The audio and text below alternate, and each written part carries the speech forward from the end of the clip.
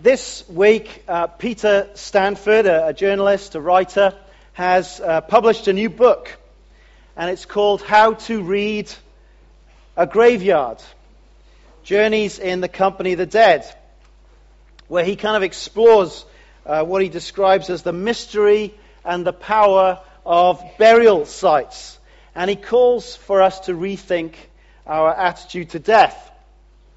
He writes about how as a society and as a culture we've become squeamish about death.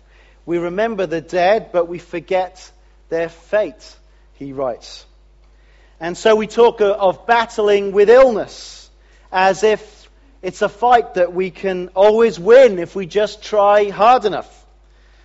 And we fool ourselves, he writes, right up to the very last minute that we are immortal, that death is something that happens to other people, but not us. So in this book, he kind of explains some of the imagery that you'll find in graveyards. Particularly in older graveyards, you might find graves that have skulls and skeletons on them. And they're not there to kind of freak you out. They're not there to spook people out. They were put on these tombs as, in a sense, a statement of faith, of belief in the resurrection of the dead on a future day of judgment. And this is what Jesus actually taught his disciples. That one day he would speak, and all the dead would be raised to give account of their lives before God. And the Apostle John records this in John chapter 5. Put the words up. Do not be amazed at this, Jesus says, for a time is coming when all who are in their graves will hear his voice and come out. Those who have done good will rise to live, and those who have done evil will rise to be condemned. This Christian teaching of the resurrection of the living and the dead to this final day of judgment is, of course, not widely popular in our culture today. Many people would espouse the words that were written a long time ago by Bertrand Russell, who summed up his view in this way: I believe that when I die, I shall rot, and nothing of my ego will survive, said Russell, and many have followed that line. I suppose the only view that is popular today is that if people live on in some way, they live on in the memories of those that they have left behind. That's kind of the popular common view today. So what difference would it make if there was no resurrection from the dead? Well, please open your Bibles to 1 Corinthians 15. And you'll find this on page 1155 in the church Bibles, page 1155. Last Easter, I preached on the first 11 verses, and it's going to take a few more Easters yet to finish this whole chapter, but we're on to the next section. It's a great annual series. The Apostle Paul is writing to a Christian church based in the city of Corinth in the first century.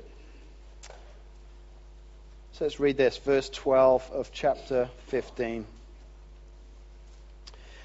But if it is preached that Christ has been raised from the dead, how can some of you say that there is no resurrection of the dead?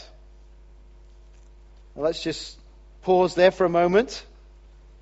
See, from the earliest days, this teaching of a future day of bodily resurrection did not fit with the way people thought in the first century. It wasn't a trendy idea back then either. And it seems that some in the church in Corinth were beginning to teach that there would not be a resurrection from the dead. And so Paul is writing here to persuade them about how disastrous it would be if that was the case. So back to our reading. But if it is preached that Christ has been raised from the dead, how can some of you say that there is no resurrection of the dead? If there is no resurrection of the dead, then not even Christ has been raised. And if Christ has not been raised, our preaching is useless, and so is your faith. More than that, we are then found to be false witnesses about God, for we have testified about God that he raised Christ from the dead. But he did not raise him, if in fact the dead are not raised. For if the dead are not raised, then Christ has not been raised either. And if Christ has not been raised, your faith is futile. You are still in your sins. Then those also who have fallen asleep in Christ are lost. If only for this life we have hope in Christ, we are to be pitied more than all men. We don't know why that they were starting to come to the opinion that there was no resurrection from the dead. But Paul here drives home with relentless logic, I think, the awful consequences of there being no resurrection from the dead, if they were right. So no resurrection from the dead means that Jesus Christ was not raised from the dead. If there's no resurrection, if there's no bodily resurrection, then Jesus Christ was not bodily raised. Verse 13. And if Jesus Christ was not raised from the dead, then Christian preaching is useless. Look at the beginning of the chapter. You can see the way that Paul preached to them when he first came to Corinth. Now, brothers, I want to remind you of the gospel I preached to you. So this was his message. This is what you received and on which you have taken your stand. By this gospel you are saved. That's the Christian message. This is a message that saves people. If, verse 2, you hold firmly to the word I preached to you, otherwise you believed in vain. So what was this message? Well, look at verse 3. For what I received I passed on to you as of first importance. This is the most important thing about Christian preaching. That Christ died for our sins, according to the Scriptures. That he was buried. That he was raised on the third day, according to the Scriptures. And that he appeared to Peter and to the 12. And so Paul is saying to them, look, that message that I preached to you, if there's no resurrection from the dead, then Christ is not raised from the dead. And so Christian preaching is absolutely useless. And really should be consigned to the bin.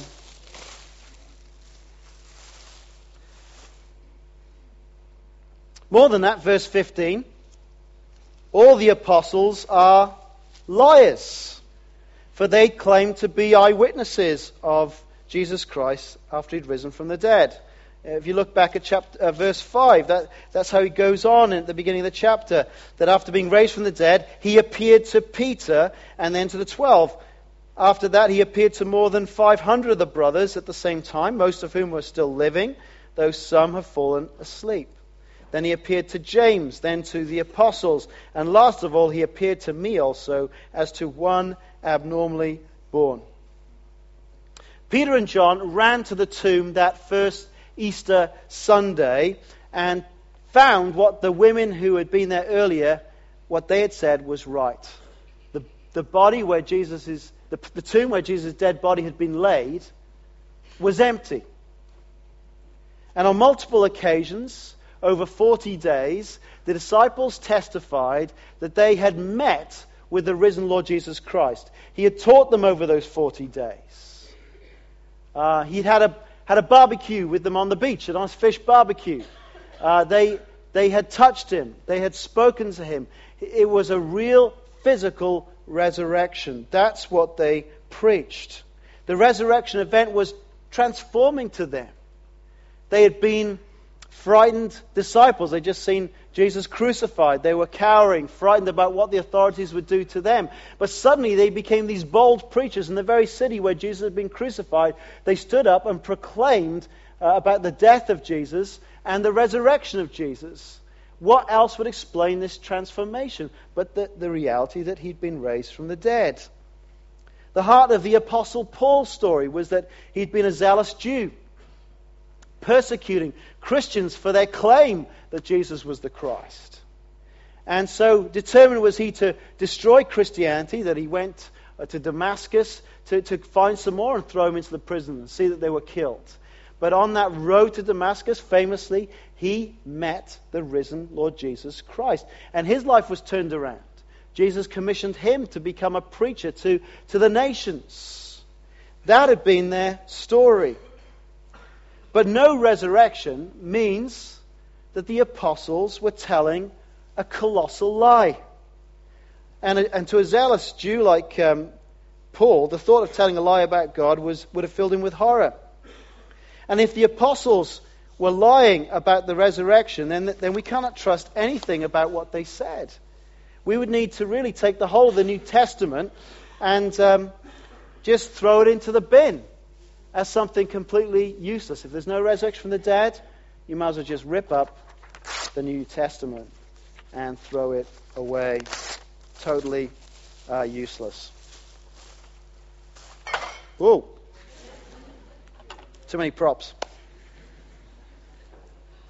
But it's not just Christian preaching that would be useless, it would be Christian believing that would be useless.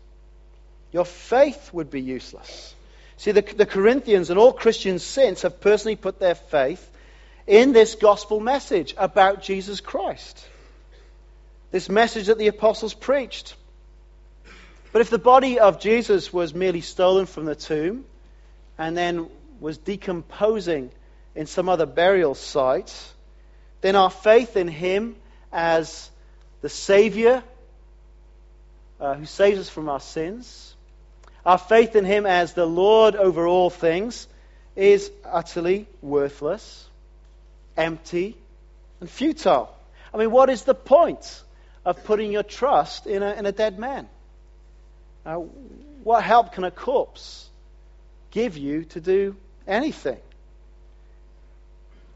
Utterly useless. And Paul just spells it out more. Verse 17. If Christ has not been raised, you are still in your sins. You see, we read the essential message there of the gospel back in verse 3, that Christ died for our sins. That is a pretty essential claim of Christianity, that the death of Jesus achieved this. But, how could we know that our sins were forgiven and paid for if Jesus had simply died and remained in the grave? The way that you know that a prisoner has completed his sentence is he leaves the prison. And so we could never know that our salvation had been completed unless Jesus was raised from the dead. The resurrection of Jesus is the proof that our sins have been paid for, that our guilt before God has been dealt with. God raising Jesus from the dead is the assurance of our salvation, the assurance that we are justified, that we are declared right before God. And so if Christ is not raised from the dead, then our sins remain unforgiven. What a tragic situation that would be. Over the last 6 to 8 months, sort of the hottest tickets out there have been for Mumford & Sons concerts around the country. And I read this week about 100 concert goers who were turned away from a Mumford & Sons gig after being found to have had fake tickets. Some of these people had paid £200 in a ticket reseller for tickets that were originally worth 25 quid. So having paid 200 quid, they turn up to the concert and they looked at the ticket and said, sorry, you can't come in. Those are fake tickets. Now that's a tragic rip-off. But how, I mean, it's inconceivable to imagine the horror of going through life thinking that you've been forgiven of your sins, that you have a genuine ticket to the best party forever in heaven, and you rock up to God, and God says, no, that's false, that's bogus. You're still in your sins. You have no admittance into heaven. You're still under my judgment. How horrific if our sins remain unforgiven. That would be the situation if Christ is not raised from the dead. Our faith would also be useless, which hopes that Christian friends and family who've died, that they are enjoying the conscious presence of Christ. This is the Christian hope, the assurance that now those who have died are actually merely asleep in the Lord, and that they are enjoying eternal bliss, that they are free from pain and frustration, that they are with Christ. And it is an absolutely horrific thought that those who have died believing in the resurrection hope have actually instead perished. That there is no day of reunion, there is no eternal day of celebration with God amongst His people. Do you see how central is the resurrection of Jesus Christ from the dead? If He didn't die for our sins upon the cross, and if He was not raised on the third day, then the whole of the Christian faith really is useless. It's empty. It's pointless. Some people have said, well, do you know what? Even if it's not true, the Christian life is such a great way to live that it'd be worth living that way, even if it wasn't true. Well, not according to the Apostle Paul. Do you look back at verse 19? If only for this life we have hope in Christ, we are to be pitied more than all men. If Jesus Christ was not raised from the dead, Christians are pitiful people. What pathetic creatures we would be, living a life based on assurance and hope, if in fact there was no basis for that assurance and hope. Many down through the centuries have actually endured much suffering, have actually taken great risks, and have sacrificed much for the sake of the gospel of Jesus Christ. And if there's no resurrection, then all of that is a sick hoax. And it was all for nothing. I don't know any more depressing thoughts than the ones I've just shared with you this morning, really. They're nightmarish thoughts. Despairing thoughts. And so I want to wake you up from this nightmare. Wake up. Look at verse 20. But Christ has indeed, Liam Garvey's favorite word, but Christ has indeed been raised from the dead. The first fruits of those who have fallen asleep. See, the point is,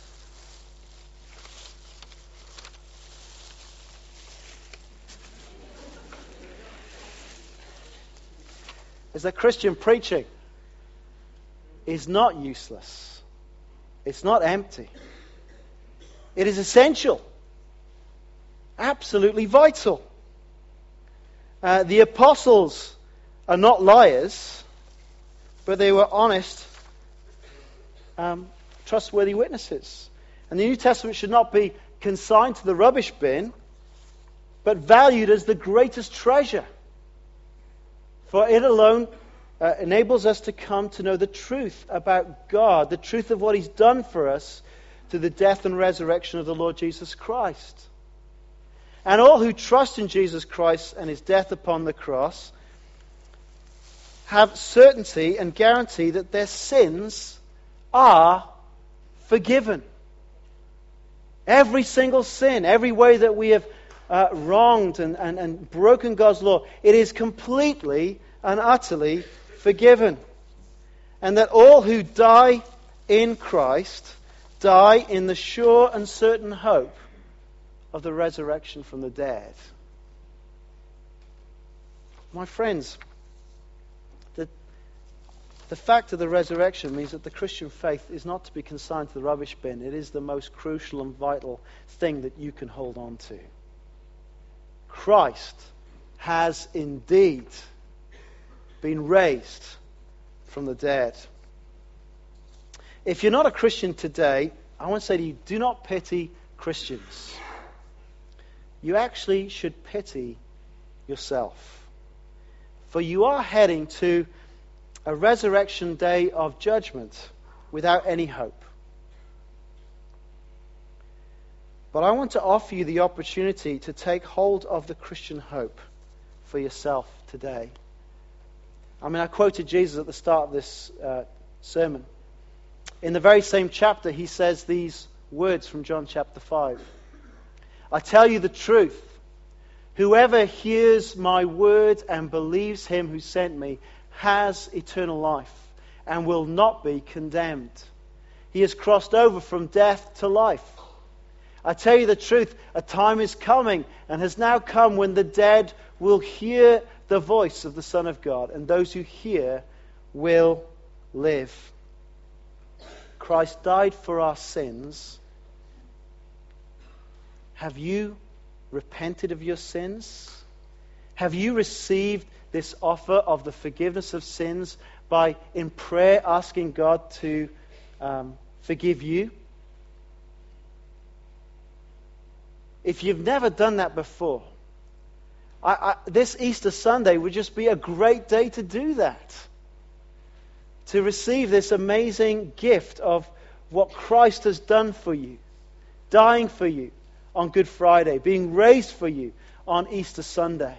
I can't think of a better way of responding to the message of Easter than doing that today. To do what we heard Alison did and what Mary did.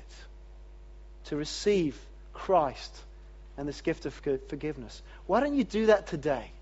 If you're not a Christian, why not do it today? What holds you back from such an amazing offer, from such an amazing hope, from such an amazing faith? You are not immortal. One day you will die. And in what confidence and hope will you face that death, if not in Christ? One of our mission partners, Gudrun Nessler in Austria, has had multiple strokes. She probably doesn't have that long to live. And she has just been calling out to God to take her. She wants to go. She's not frightened of death. She knows that she will meet her Lord and Savior.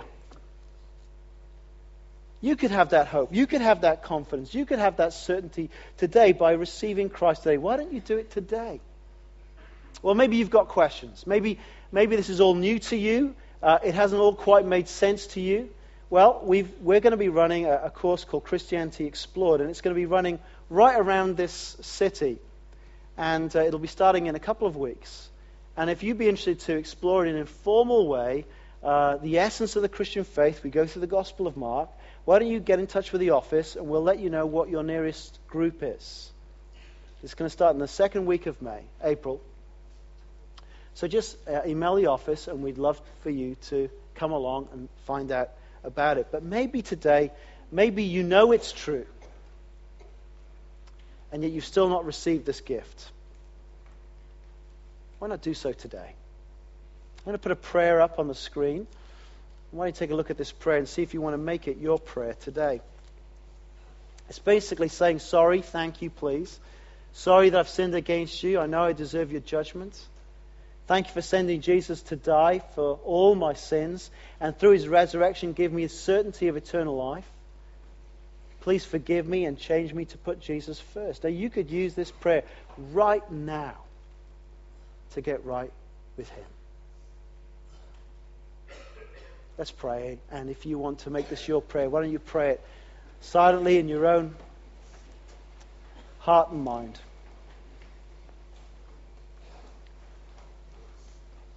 Father God, I'm sorry that I've sinned against you.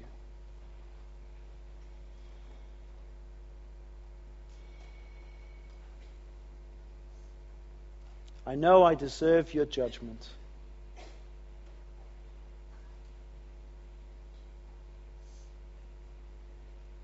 Thank you for sending Jesus to die for all my sins.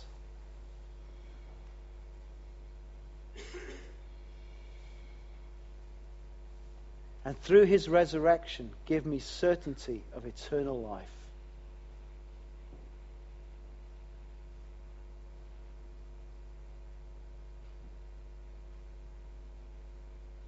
Please forgive me and change me to put Jesus first.